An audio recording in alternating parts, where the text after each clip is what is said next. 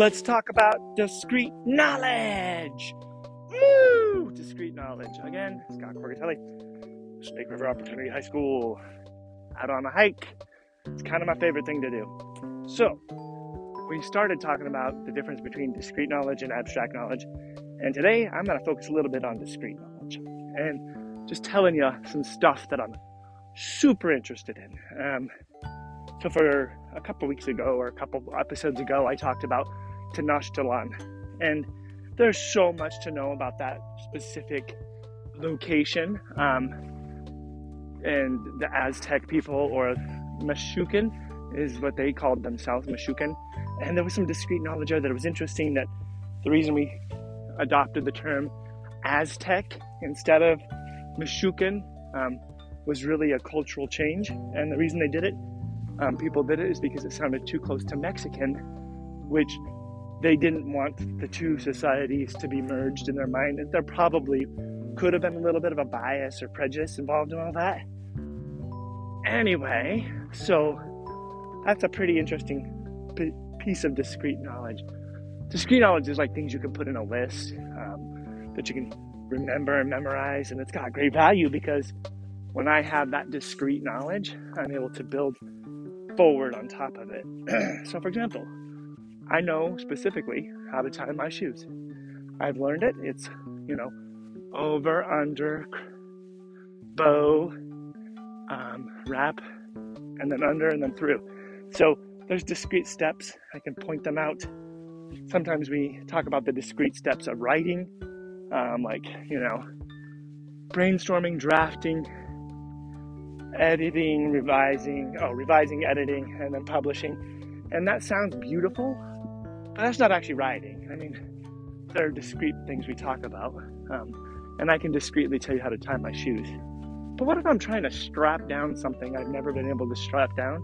And so I have to learn how to use my tying skills, or the specific types of knots I've learned, and when it's the most appropriate. So for example, I'm not going to pretend I was a good Boy Scout or Cub Scout because I can't remember any of the names like that. But a slip knot, I want it to be able to be tight and yet come loose when I want it to. So that's a specific one.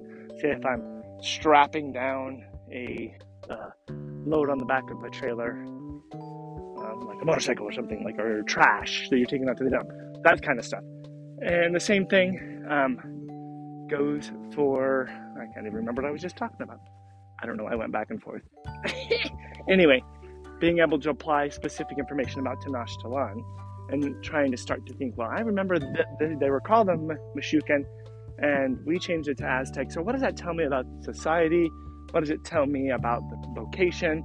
What does it tell me about their religion that they chose to start their society on this island, which is now Mexico City? I don't know if I told you that. So that's a discrete fact that's super interesting, because that means that the capital city of the country of Mexico is built on top of Tenochtitlan.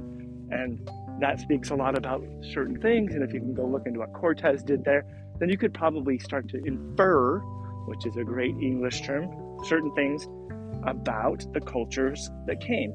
And then there's a disagreement on whether it was Cortez that wiped them out, or if it was disease, a pandemic.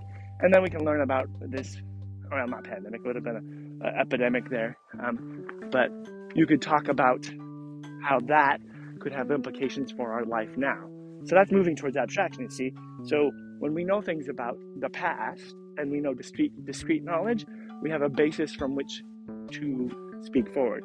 Now, if I were to pretend I didn't need to know things that are discrete, I'd be lying. You have to know discrete knowledge to be able to build forward. And so some of your learning should be discrete facts and figures and rules, and especially since I haven't mentioned anything math, but you could talk about how the size of the pyramid in Tenochtitlan, but that makes it so we can infer a whole lot of things about the society, because that's pretty complex math. See, there's lots of things that when we understand the discrete facts, we can apply them. Anyway, so go learn something old, something new, and give it a chance to borrow in your learning.